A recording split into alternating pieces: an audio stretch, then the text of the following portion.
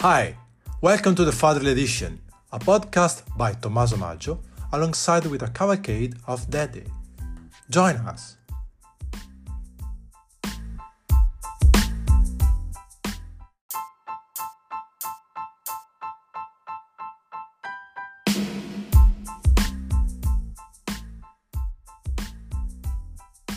Welcome back.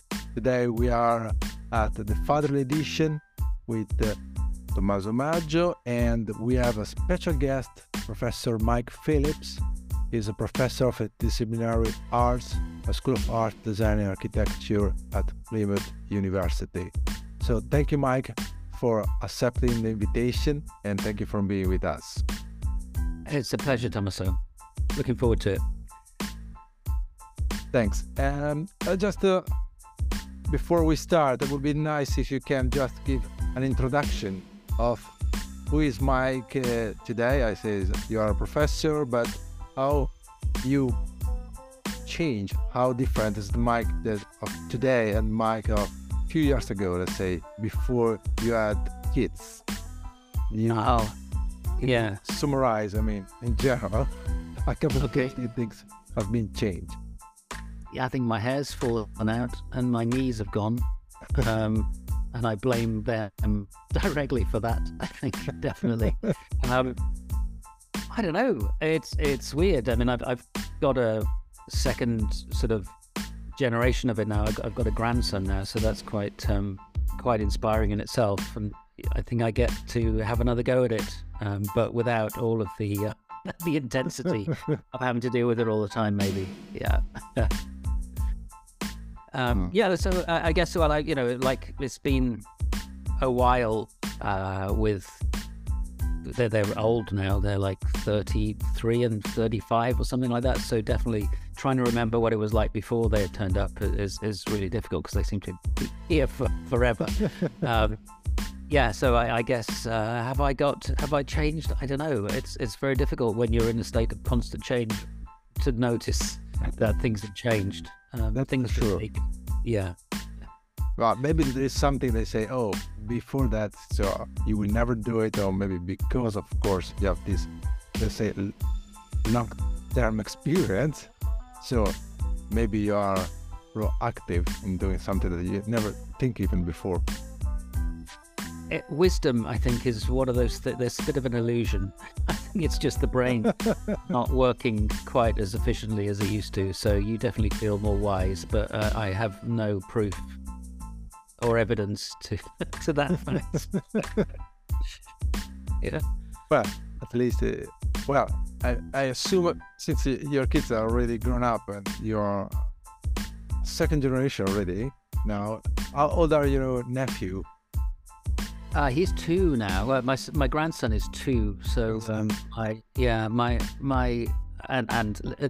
at a distance as well.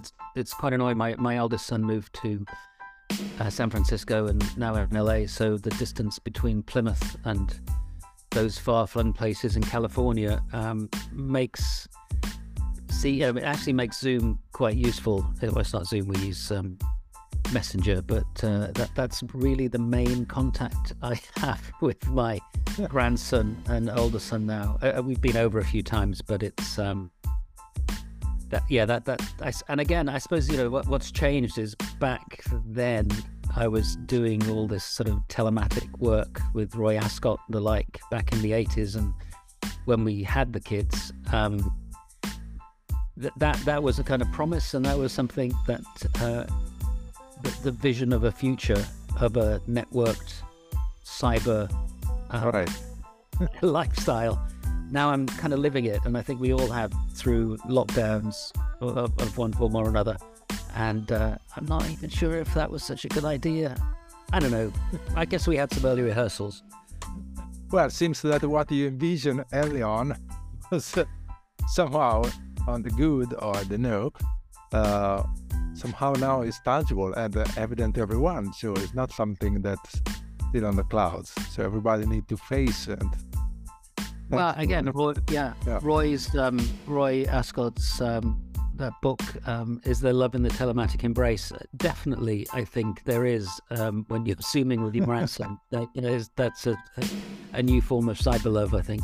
Yeah, Absolutely. And now it's a living now, more than just moist. So it's a really at this point is quite a routine, I say. So it's yeah, interesting, even to see how this vision became tangible. it is, and I guess it's interesting to think about how he might be thinking about it as well, in terms of, like, 1 minute we're on a camera on a phone somewhere, and then the next minute when we do go and see him, we just arrive in 3D. What impact that's having on his consciousness about the world around him, and that the relationship between, I mean, obviously I don't think he has any concept of the space between us, geographically, Right. but yeah, so then turning up, that is quite disorientating, so it must be quite weird for a small child as well, but I assume so. Or maybe for them, because for them now it's the normal. So maybe it's more for us, for the other generation that was thinking that was a possible future, right? yeah, our cyberception was underdeveloped, and now it's just it is normal. Yeah. Yeah, it's quite shocking still. It is, yes, I think so. And that stupid little thing that says, how do you enjoy the Zoom or whatever, that will appear at the end of this conversation, will be like, I didn't enjoy it at all, actually. It's Wow, and of course, all those things. I have another conversation with another dad. He say, yeah, we all more or less, not everybody, but working with technology, so in one extension or another. And then at a certain point we complain because now there is all these, for instance, those applications where they say, oh, you can download, but it's only for kids. It's available for kids from 4 years old and above.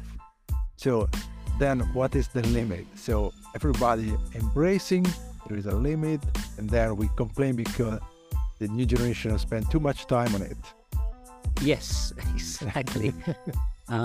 Yeah, well, I think my son, both sons were, that was, Christ, when was that? That was 1988, I guess. The oldest was born, and 90 was the second one. But so in the early 90s, I had, I was on sort of Mac SEs and Mac Pluses and LC2s, I think it was, Apple ear, and we had Kid Pics on that, and that was an amazing piece of art making software for kids, and that was, I used to enjoy playing with that, and I've got some nice photos of them using that stuff at quite a young age, and so I don't really have a problem kids interacting with technology, but it's not so much the technology, it's the obsessive nature of getting locked into it, which that sort of hypnotic thing. But I think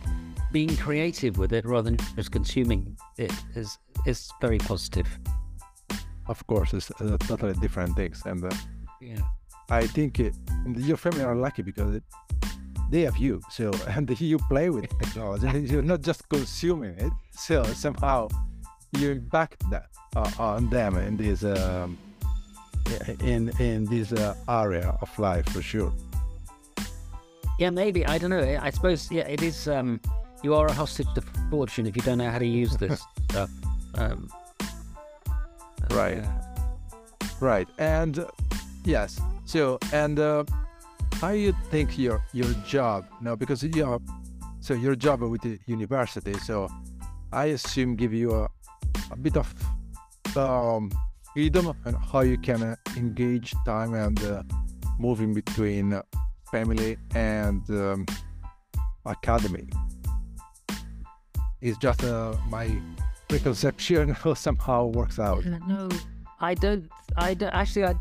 Maybe now, if I had kids now, I might be a little bit more relaxed about it. But Now, I think yeah, back then it was I guess I was I think I would, one of those sort of blended my home and teaching thing. So I bring my work home a lot and bring them in to work a bit as well. So I seem to remember doing that. So, but I don't think I was particularly, I was quite driven, I think, to do stuff. So I've always lived quite close to the university. I've been at this university for the last 30 years, which is ridiculous. And literally within walking distance of it. So that was always quite easy to transition between the two locations and bring a little bit of it in to each. But I probably wasn't as good as I should have been in terms of the management of. I think there was an art college, and then I moved into a computing department, but to do digital art, and that was that was this kind of combination of art not being a hobby but being the thing that I wanted to do, and then to do it digitally, which needed a computing department to do it. So that what you would naturally do as a hobby blended in with work, and I think also stupidly spent probably too much time doing that, which is great because now you've got a grandson and you can compensate. Exactly. See, and then I think it was just because everything happened because it's your passion. Your job is not something that happened, I assume. So that's why you carry a bit of on one side and another side. That is a good thing. So not many people are lucky enough to bring and share this passion. I think so, and I guess a lot of that was always about sort of public engagement and often working with kids anyway, younger kids, doing some of the stuff we do, like the immersive vision theatre, which I look after, which is a sort of 30-seater planetarium for doing shows for different age groups and things like that. That feels quite a natural extension of parental role, I think. Certainly it has a sense of wanting to corrupt young minds with the infinity of space, and so I think there is I suppose that was a slight casual relationship between work, even though it was quite driven, that meant it blended a bit, and I'm not entirely sure how positive that was for them, for the kids. We need to ask them. So. Yeah, I should ask them. I'm sure they don't really care anymore, but yeah. No, for sure. I mean, both of you and your wife are art-driven somehow, no? Because both of you are into art in one side or another. But I think you bring this to the family, and I think this is for sure has an impact that is a positive impact, I assume. I think so. I think both. Yeah, definitely. I think both kids. I mean, my wife, Sreya, was their art teacher at school as well. She was the head of art at the school they were going to for their secondary year, leading up to their A levels, which is what you take here just before you go to university.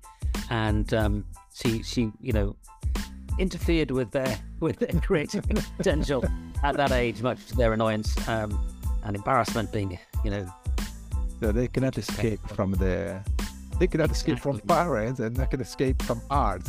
So whenever they go, absolutely, yeah. But I think they have actually been influenced by that. It's always weird. I've known several kids as I grew up, like my age, whose parents were doctors or something like that, and they were seriously messed up just as a rebellion against what their parents are doing. But I think our kids have both they have sort of absorbed some of it and have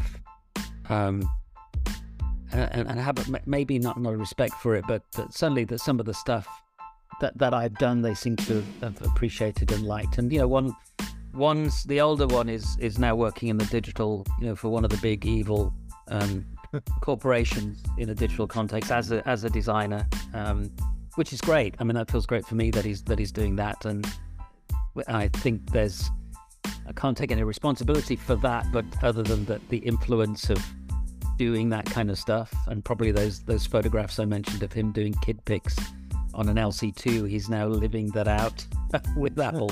And the other one is we did do kind of physical things, not digital but physical stuff, and now is seriously into kind of high quality artisan foods and stuff like that. So that is definitely a creative activity, which I think is part of that. Yeah. So and we've been fortunate not to have any terrible traumas with the kids in terms of that parenting, the parental thing, the rebellion stuff. I mean, one of them was a bit like an alien as he was growing up in that sort of 15-year-old period, but that was okay, really. So yeah, it's been quite, touch wood, quite a smooth. You can never tell, can you, when you're on that road, what's actually happening until you look back at it. But I think looking back at it, it was very, very pleasant. And I know others have had less pleasant experiences with relationships and family things. So be grateful for that. Fantastic. What a story. And I mean, it's not usual, that listen the story of of kids that are being raised by both parents into arts, because they're usual suspect. Who are the usual suspects? And this is a sort of nice story too, because sometimes parents say, "Oh, you are going to study arts. No, you got to be a crazy artist." So, but there are many aspects in it. Arts is not just generic. So, especially nowadays, you can blend with technologies. So you can do 30 years ago. Now it's just a normality. Yeah, and I think that you can see that with actually, neither of them did fine art, which was the sort of media art stuff, but they were in maybe more in design, which I guess was flavor of that kind of media art stuff, that you had to understand the digital materiality of it in order to make it. They seem quite interested in that. So they're not replicating what we're doing, which would be weird, but they have sort of like forked from that, and there's sort of bifurcation into maybe more of a design or more of an artisan way of working as well. That feels very healthy, I think. Yeah, they forge their own path, probably, as you said. Yeah. There are, of course, some influence, of course, from both of you. A flavor. We might have added a flavor to it. All right, let's say that. And then they grow up with, I think you bring up for sure the sort of very broad perspective, and that probably is what makes them who they are. Probably. Maybe. Yeah, I think so. Maybe. I think I assume. Yeah, I get. I would hope so. I mean, it is interesting how, like, I come from an Irish kind of family, and I was the first person to go to university from my family, historic sort of family, with that kind of working class Irish immigrant group living in the UK, and I think.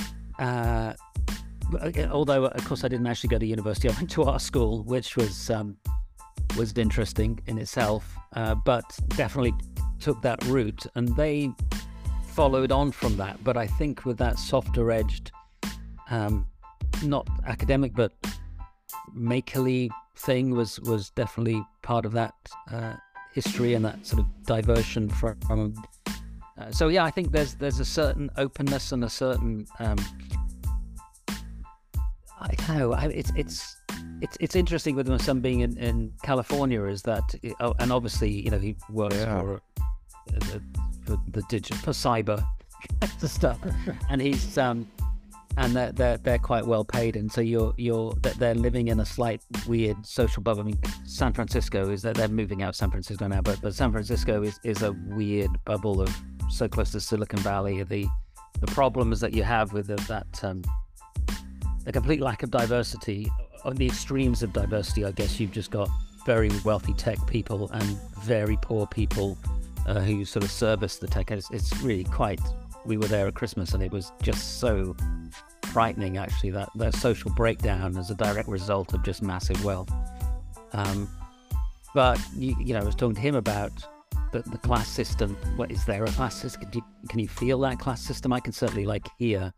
I'm still bumping into people I work with even who have been in, their parents went to university and they kind of have that sort of sense of historic intellectual privilege, if not financial privilege. And so you still bump into that and you kind of realize, oh, that's not quite the same route that I took. And then, but then in America, it is just about wealth. If you've got money, you're made. That actually it's not so much class. And I think actually one thing I think is good is that they are navigating through that quite well. They seem to have some kind of proprioception for the sort of social topology in a weirdly distributed privilege. Yeah, this will make the difference for them, and be capable to serve this kind of society. To be able to reflect on it, I think, definitely. It is not easy. Yeah. So I'm probably taking too much credit for that. Well, they start somewhere, right? Yeah. Let's just make a point and then there you go. Add from that. So, and how you think now that the grandson, how your role will, which kind of role play? Of course, the fact that you are far away, they're living abroad. How you see all this new chapter? That is quite, it is quite, there's actually just a meta internal link to another podcast. There's a great Adam Buxton podcast where he's talking to Ewan McGregor. No, not Ewan McGregor. Oh, bloody hell, I forgot his name now. Sci-fi writer. I'll have to edit this out and put him in. I'll check it now. And it's he talks about being old and what it's like to kind of discover a kind of complete passion and love for something that you didn't really expect, which is suddenly you got a grandchild there, and that is it talks about it really nicely, that sudden surprise of having this complete, it's completely disconnected, that what is the genetic connection, or it is only like a genetic connection that you have with this new thing that turns up on your doorstep. And it's wonderful. That is really nice, and I think there is a sense that you're living hopefully not overcompensating for all the cock-ups you made with your own kids, but there's a sense that there is some kind of legitimacy in feeling quite so loving to something which is once removed from you. So yeah, that is quite nice, and I think it is definitely something that having a grandchild is a certain weird privilege, I think. Yeah. I assume. I can only say I assume. Yeah. It's Ian McEwan talking about being old with his grandchild, and you're gonna go, Christ, that means I'm old as well. I've got a grandchild. We had our kids really young. I think we were in our 23 or it was that we got married 24, 26 maybe. We had the first one, so it's and we were slightly out of sync with other parents, I think, at that age. I was still at college, and we got married, and then we had kids virtually straight afterwards. And everyone else had been in college with on my postgraduate didn't have kids for another 10 years or something. So that was quite. That has been a slightly weird missing synchronization as they've grown up. Is that their parents were older, or their friends' parents were older, I think, than we were. So that kind of desynchronization was quite peculiar when they go right the way through. But then suddenly when you get really old, everybody's the same age. Policemen, they're so young these days. See, that's interesting because nowadays, so even you say your kids are around 30. I mean, nowadays I have many friends that started with the first kids in the 40. So, as you say, you still lucky to have grandson in your young age. So that's a good thing. It's a very good thing. So it is. I don't know. I've got a friend actually who's the same age as me, which is 60 now, and he's got some very young kids. They're like 5 or something. And I just think, how the hell do you pick them up? I mean, my knees are just going, and my back goes, and I guess it's needs must, but it is quite nice not having to deal with that. I don't know how, as a parent, when they're young, you actually cope, because I don't know if you remember. I mean, one of the things I remember before kids was thinking, well, we have all this time in our life, we can do with this, we can do that. Suddenly you have kids and it just it becomes everything, no sleep, just 24/7 all the time. It just completely absorbs your peripheral vision about everything. And then of course when they leave, that's also a shock when they go to university and stuff. That sort of empty nest syndrome thing is a real shock, and it takes you a long time to just think, wow, it's just us now. They've gone. Tethered maybe, but they're still not there so much. And then trying to reinvent your life after kids is quite a peculiar, another parallel existence, I think. Having a grandchild, is another universe. Well, it's that weird sandwich. There's that weird sandwich where your kid, your parents suddenly become old and infirm, and I think we're living through that. My parents, luckily, are very, very robust. Touch wood, but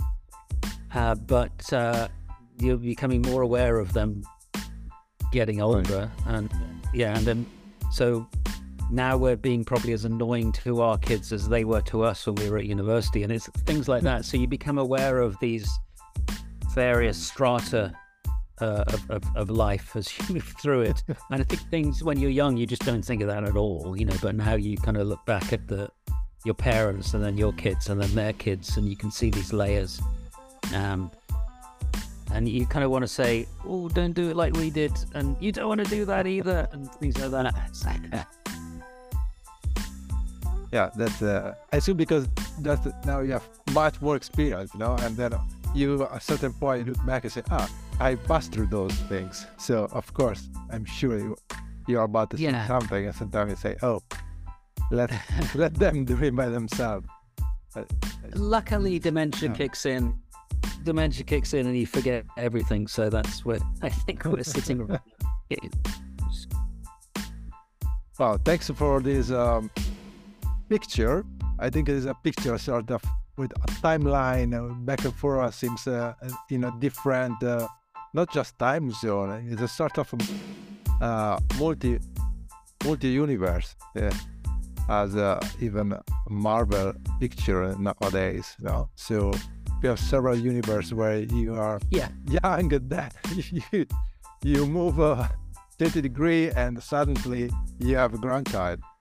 So and you see your life, how life is, or what can be, because you met maybe somebody on the street you were working together 20 years ago, but different path. That's absolutely right. I think that, maybe it's the kind of archaeology that you look back on and you just see them enacting those roles in completely different spheres, different jobs, different communities, etc. But you can still see those points in people's lives where like moving house, for instance, which is always traumatic. We haven't moved house for 20 years now, and I just don't want to move house because it's so traumatic. But you can see them going through jumping those same hurdles, and I guess because you've forgotten what it's like, it's also actually not that easy to to give advice other than about plumbing and roofs and stuff, but actually the living of it is something you can't, I think, give that much advice about, because the trauma of it was so extreme when you did it that you've instantly forgotten what it was like to do that thing. But that kind of flotsam and jetsam that hangs around from those kind of lifetime experiences, it just kind of brings them back to the surface again, I guess. Well, I cannot add any more word, because so I really love how you picture the overall. So there is so much to learn. It seems more or less it's a never-ending learning process. No, it's a life of learning and learning again. And then once things are done, you need to learn somehow new skill or upskill again, because you are somehow, you feel outdated. So, and say, oh my God, I need to look for an update here to how I can communicate with new generation now, so they don't talk the same as me, from language to tools. Yeah, I guess that's one of the interesting things about, living with technology, is that you've only got like a maximum 6 months life expectancy with any piece of software, and I think that continually makes you consider the next upgrade, and applying that to living, it's probably a useful model, because you just don't want to get obsolete. Exactly. Probably is the only things we can follow nowadays, not to be on the mood, on the right page, let's say. Yeah. So thank you, Mike. Okay. I love this quick chat. I hope you enjoy as well. So thank you for telling us a bit of you and your family. So very charming. This art family that through technology live in the metaverse. It's true. Yeah. Thank you very much, Thomas. Thank you for sharing with us. It was very interesting. A pleasure. Thank Enjoy. you. Thanks.